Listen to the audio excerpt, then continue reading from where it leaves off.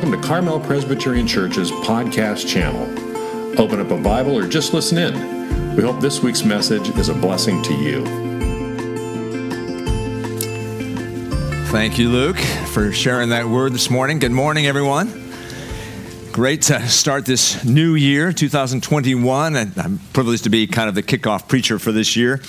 Last Sunday, you might recall that Elder Becky Jones helped us frame the 2020 tumult. She concluded her message on Psalm 73 with the phrase, "Nevertheless, ... God." Nevertheless, this too will pass. In the grand scheme of things, God's got it under control. This morning, I want to take us a little bit different direction, and that is to kind of kickstart the year around the message that Luke read to us out of Luke chapter 5. Our fundamental identity as Christians is that we are a follower of Jesus in all that we are and do. I have a friend of mine who describes himself in this way. He says, "I am a disciple of Jesus disguised as a furniture salesman." I love that. You know, he's got a job as a furniture salesman, but who he is 24/7 is to be an apprentice to Jesus Christ. That's what he understands himself to be. Disciples, you see, are fixated on Jesus. But my question this morning is, how do we keep this relationship alive? What is there about Jesus that will continue to captivate us? What will induce us to follow him? John Ortberg, formerly pastor at Menlo Church up the road a bit here, said very arrestingly, he said, "No one can be a disciple of Jesus because you think you should. You actually have to want it." No one can be a disciple of Jesus because you think you should. You actually have to want it. So my question this morning is, what's that want to? What makes us want to follow Jesus? What is there so compelling about Jesus that we'll turn aside every other claim upon our life and set our course to walk in his steps? I see Jesus as an equal balance between fascination and fear. Can't live without him, can't live with him. As much as he affirms, he disturbs. As much as he gives us a singular focus, he complicates our decisions. His yoke is easy, but his way is hard. He's the confounding Christ. And I think that's what we find. We are, on one hand, naturally attracted to Jesus because of the magnetic personality that he is, and we are alive when we are around him. And at the same time, we are pushing him away because he shows us things about ourselves that we do not want to see. And that's the encounter that Peter has, as was read in our text this morning out of Luke chapter 5, verses 1 through 11. This push and pull of discipleship that is so dramatic in this incident with Peter. So let's delve into it. Let's set the scene here. The crowds are pressing in on the Sea of Galilee, Lake Gennesaret as referred to in the text. Jesus is sort of backing up against the sea because of the crush of the crowds. He looks around, sees Peter's boat, gets in that boat, turns it into a floating pulpit, and instructs the people while he's out in the water because there's some separation there. Interestingly enough, we have no idea as to what Jesus taught that day because that's not the import of this particular incident. Upon completion of his teaching, Jesus proceeds to set up Peter with a command. "Put out into the deep water and let down your nets, Peter." Now, you feel the immediate exasperation born of exhaustion from Peter, where he responds, "Master, we've worked hard all night and haven't caught anything." I love the Eugene Peterson translation of the message. "Master, we've been fishing all night and haven't caught a minnow." Now, not only is Peter exhausted, but you get the sense that he thinks Jesus is just out of his element. I mean, we're from a longliner fishermen. We know how to fish these seas. You don't put nets out in the water when the light is up because the fish can see the nets. That's why we fished all night. But it's as if Peter's thinking, Jesus, why don't you stick to preaching? Let us handle the fishing. Well, out of sheer reverence, so he says, "Master, at your word, I will let down the nets." Now, at this point, I don't think Peter had any expectation that there was going to be any great catch of fish. But it seemed like as soon as those nets hit the water, the signal went out there, every fish in the region, get into those nets, your time is up. 2 boatloads of fish, and they're trying to haul it in. Now, my concern this morning is Peter's reaction to this particular incident, the likes of which he had never seen or heard. I mean, this is a whopper of a fish story, right? If Peter was focused simply on financial gain at this moment, what would he have done? He would have turned to James and John and said, contact our lawyer, write up a contract, let's get Jesus onto this fishing crew, we can make a bundle. But that was nowhere in Peter's conscience at this point. And that's what I want to focus on here. Simultaneously, we see Peter attractive to Jesus, attracting to him, and yet being disturbed by him. And so verse 8 is really the center verse of this text. When Simon Peter saw this great catch of fish, he fell at Jesus' knees and said, go away from me, Lord, I am a sinful man. Message translation, Master, leave. I'm a sinner and I can't handle this holiness. Leave me to myself.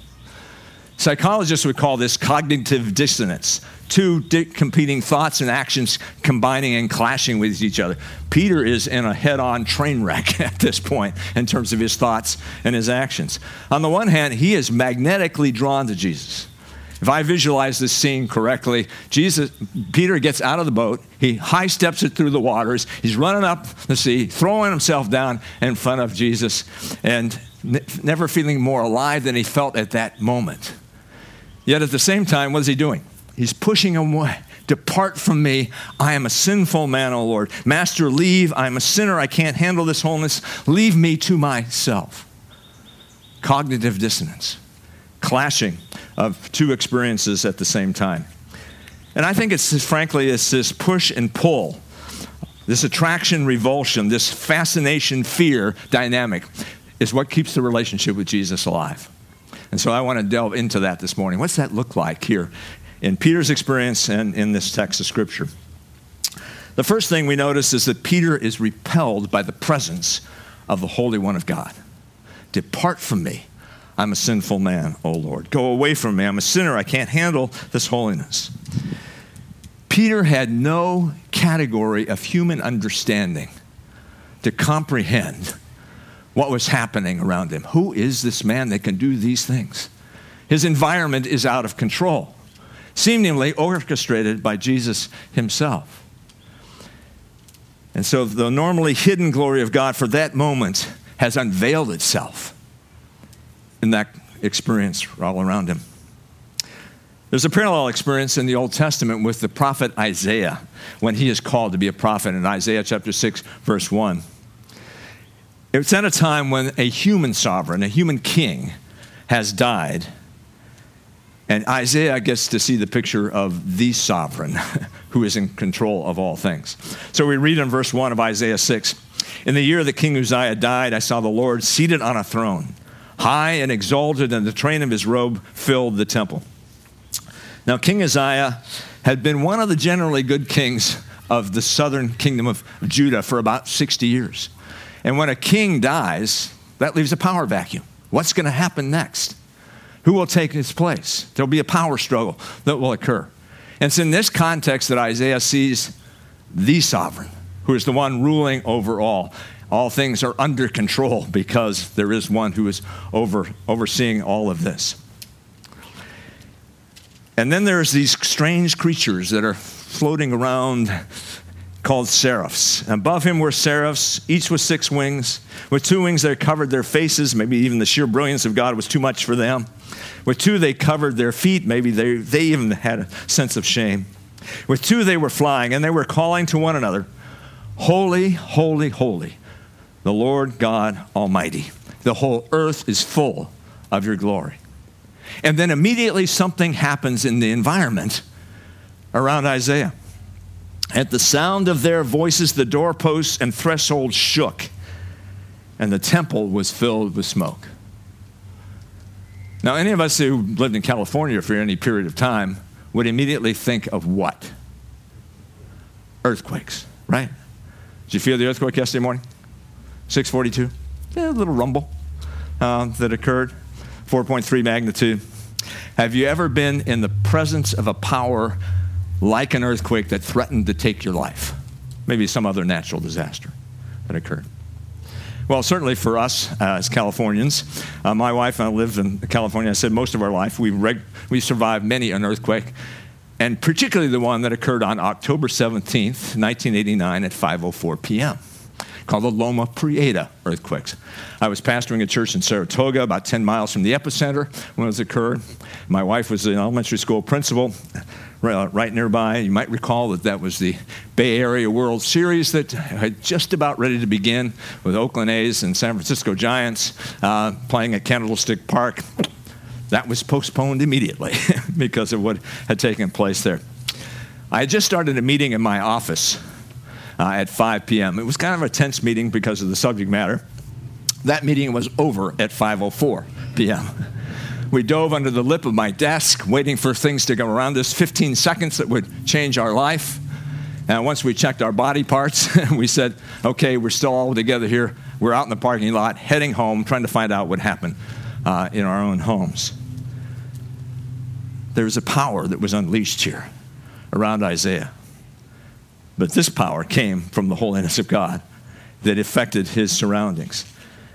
And like Isaiah, Peter is overpowered. In this overpoweringness, the holiness of God produced a sense of moral corruption. Go away from me, Lord, I'm a sinful man. Isaiah has the same experience. He's in the presence of a holy God. And what does he say? Woe is me. In Hebrew, oy vey, east mir. Ever heard that expression? Oy vey. And then he goes on and says, I am ruined. I am disintegrating. I'm coming apart at the seams. I can't hold it together because I'm a man of unclean lips and I dwell in the midst of a people of unclean lips. For my eyes have seen the King, the Lord of hosts. Why this reaction? Why would Isaiah and Peter focus on their inner twistedness when they encounter the holy God? Well, the word holy literally means to cut or to separate. In common parlance, we might say that the standard of an industry is a cut above, to translate it into our language that we would use. In theological language, we call this transcendence. The word transcendence means to exceed the usual limits, the standard which everything else is compared to. And I think up to this point, Peter was probably like most human beings, morally adrift, generally easy on ourselves. We tend to grade on a moral curve, not some absolute scale. Sure, we have our little foibles or bad habits, but doesn't everybody? We might say, certainly I'm no saint, but I'm generally a good sort of person. We assume that God has the same complacency about our shortcomings as we do, until we are revealed. I'm going to take you back for a moment to the days when you were in school. Some of you still are. You don't have to go back very far. Some of it has to go back a long ways. Who was the most hated person in the classroom? Remember that test that you took and you walked out of there and you said, where did the professor get that stuff? I took copious notes. I read the textbook. I don't remember any of that being in there. And you're thinking, the only way I can survive this test is if the professor grades on a curve. My 40% might be a passing grade if he grades on a curve. And lo and behold, you hear, the professor's going to grade on a curve. And then what happens? There's a curve breaker. Somebody scored 100% on that exam. You think the day those tests were passed back out in classroom that we got up and gave a standing ovation to the curve breaker? No. Showed us the gap between us and that person. Well, Jesus is the curve breaker. Peter saw himself for the first time from the vantage point of the holiness of God, and Peter stood exposed. If we want to follow Jesus, he will keep exposing those areas of our life that we want to have stay hidden. He'll keep boring in. He'll not let us off the hook. He will keep turning over the rocks in our life and see what crawls out. But he does that for our benefit, so that we can become more and more like him. The testimony of those who walk with Jesus in the deepest way and have had the light of Christ shine upon them say, the closer they get to Christ, the more of themselves that they see. We'll never get over that aspect of this. And so we pray the prayer that David prayed in Psalm 139, verses 23 and 24. Search me, O God, and know my heart. Try me and know my anxious thoughts. See if there is any offensive way in me, and lead me in the way everlasting. So on the one hand, Peter experienced Jesus as a disturbing, troubling, convicting purity who could see straight into the depths of his soul. And so he says, depart from me. He's in pain, moral anguish. Oswald Chambers puts the experience of Jesus like this. If we have never had the experience of taking our commonplace religious shoes off of our commonplace religious feet and getting rid of all the undue familiarity with which we approach God, it's questionable whether we have ever stood in his presence. The people who are flippant and familiar are those who have never been introduced to Jesus Christ. Peter has been so introduced. Have we? And yet that's only half the story. It's only part of it. Because on the other hand, Peter is magnetically drawn to the life-giving spirit and presence of Jesus. Peter's repulsion is only half the story. The other half of the story is that to be around Jesus is to be around one who is life itself. The same time Peter was pleading for Jesus to leave, he was on his knees worshiping him. I envision him holding on to Jesus' robes, even as he is saying, depart from me. Because I'm alive. I've never been more vital than I'm experiencing right now, even in my pain, being around him. You see, Jesus had charisma. It's interesting to me that on the greatest day of fishing success that Peter has ever had, with a whopping fish story to tell, he's called away from that to follow Jesus. Verses 9 through 11 of our text. For he and all his companions were astonished at the catch of fish they had taken. And so were James and John, the sons of Zebedee, Simon's partners. Then Jesus said to Simon, don't be afraid. From now on you will catch men. And so they pulled their boats on shore and left everything and followed him. Jesus was such a compelling force, a captivating aura, that the person being associated with the person of Jesus was worth loss of all security to do that. And I want us to see the biblical pattern here as we look at the back and forth between Isaiah and Peter. Because we note in Isaiah's encounter with the Holy One of God, and the Holy One of God was Isaiah's favorite designation for God. 25 times, I think he uses it in the book of Isaiah. And when he sees himself, God does not allow him to be writhing in pain. Immediately, one of the seraphs takes a burning coal and touches the lips of Isaiah, his unclean lips, as he's confessed, and pronounces forgiveness. He says, your guilt is taken away, your sin is paid for. So this encounter with God that exposes the corrupt spirit is immediately forgiven. And now that's the preparation for Isaiah being ready to respond to his call, because the word goes out. Who shall I send and who will go for me? And Isaiah responds, what? Here am I. Send me. The same pattern seems to be occurring here with Peter. He's exposed. Depart from me, for I'm a sinful man. And then immediately he's called. It's as if that's preparation. That encounter is necessary for him to be willing to let go and to be able to give himself over to the Lord. Jesus called Peter and his fellow fishermen to be a different kind of fishing business. Don't be afraid. From now on, you will catch men. Jesus was now giving them the opportunity to be a part of an eternal enterprise that was the greatest mission you could ever be a part of. You get to be a part of my eternal work. That's what you're made for. That's why you're here, to be a part of that work. J.I. Packer, in his excellent book, Knowing God, and if you haven't read that as a way of being exposed to the God that we serve, I just highly recommend it. But he has a kind of a story or an image that he has us use to understand the significance of the eternal worth of following our Lord. He says, imagine having the opportunity to meet somebody that you would consider kind of head and shoulders above anybody else, who's the pinnacle of pinnacles. And maybe it's your industry or business, maybe it's somebody because of their commitments, their sanctity of life, somebody that you really hold in highest regard. You get to have a one-on-one conversation with this person for an hour. Take your pick. When I think about that, I tend to think of more of historical figures that have been alive than the ones that are currently alive.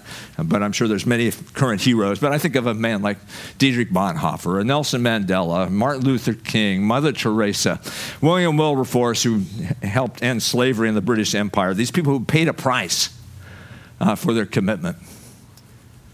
If I had that 1 hour with them, wow. Who's that for you? Who would that be that you would just love to think that, man, I could get this time? So that time comes, you sit down when you have the hour, and if this person that you greatly admire just kind of keeps things at the level of pleasantries and superficial conversation, you can say, well, at least I can brag about it. Guess who I got to spend some time with? But what if they took you into their heart, started sharing with you the plans that they have? Wonder if you could join them on those plans. And by the way, could I put you in my favorites? Could you be ready and available at a moment's notice if I gave you a call to join me? We'd walk out of that time kind of feeling pretty much alive ourselves, right? I think that's what Jesus does. He calls us to join him on his mission. It's an eternal mission that we get to practice here on the way to eternity. He says to us, I've got a job for you to do. And here's to do it. Were Peter and his cohorts up to the job? Of course not. That's why Jesus says, I will make you fishers of men.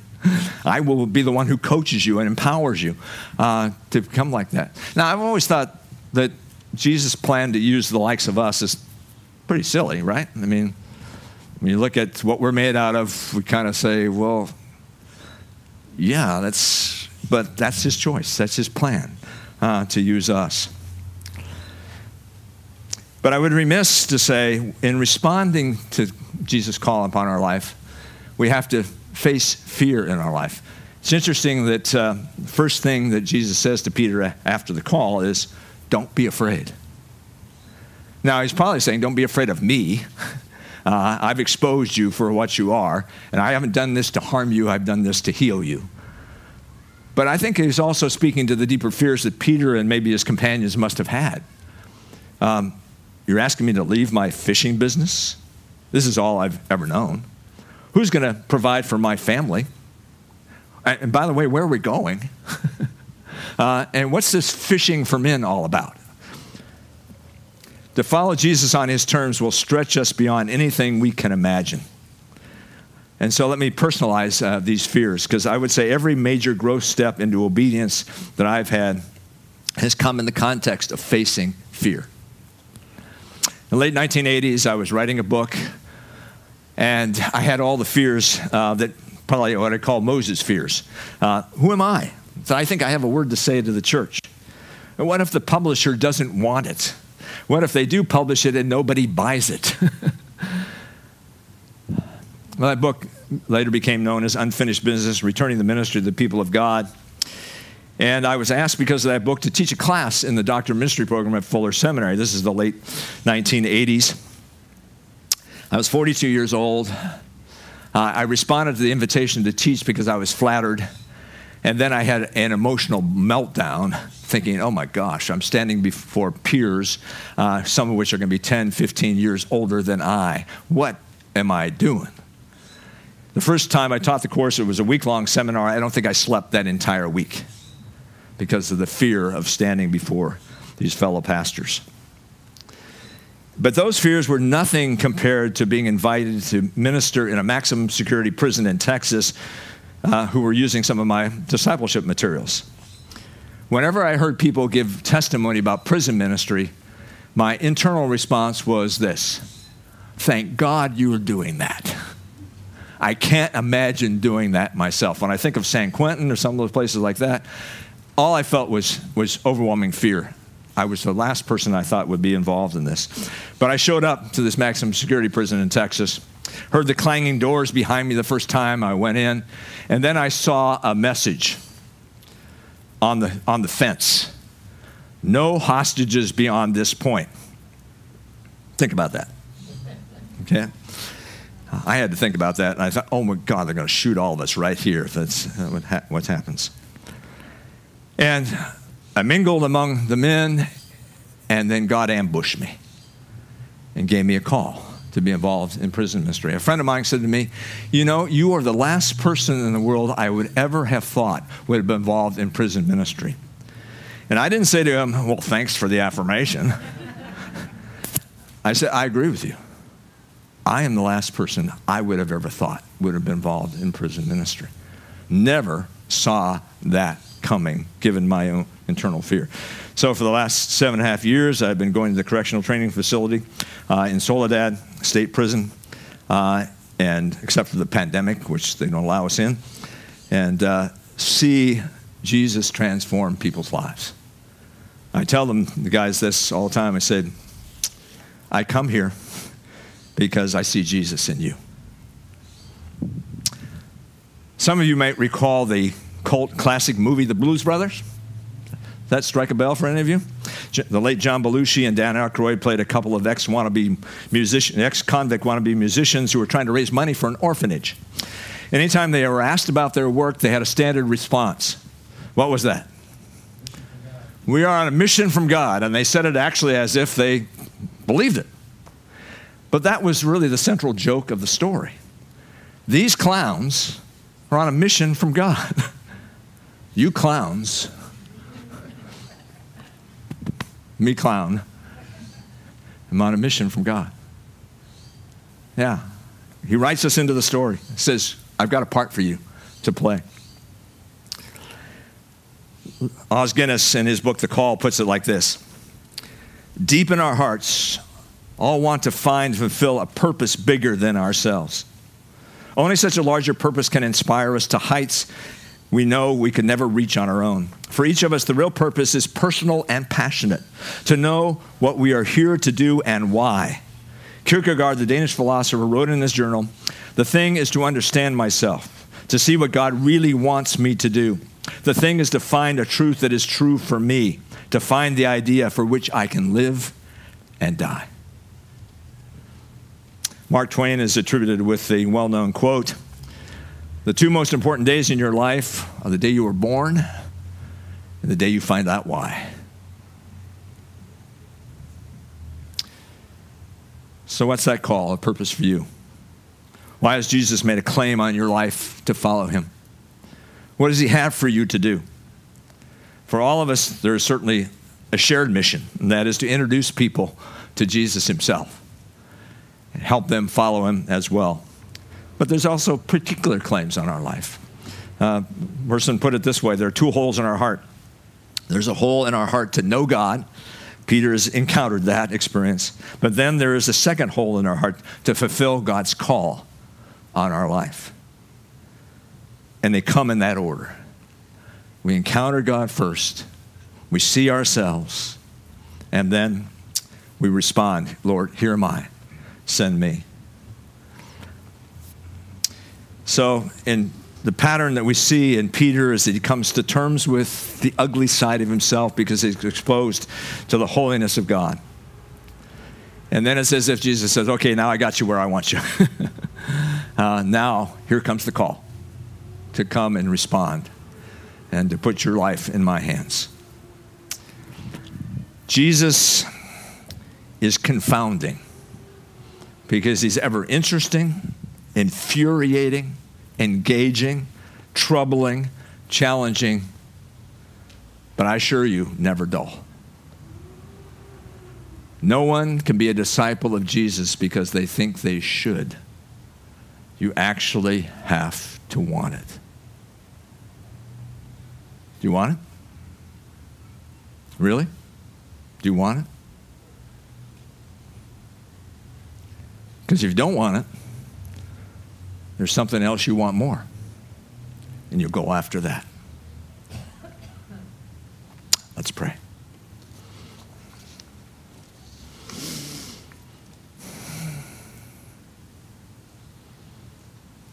Lord God, search our hearts, know our thoughts. Shine the light of Jesus deep into our recesses of our being. May we see you for who you are. See ourselves for who we are before you. Confess our lack, confess our need, confess our brokenness. Yield our lives to you so that we can respond to that call. Here am I. Send me.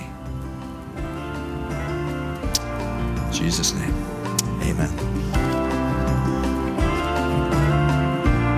Thank you for listening.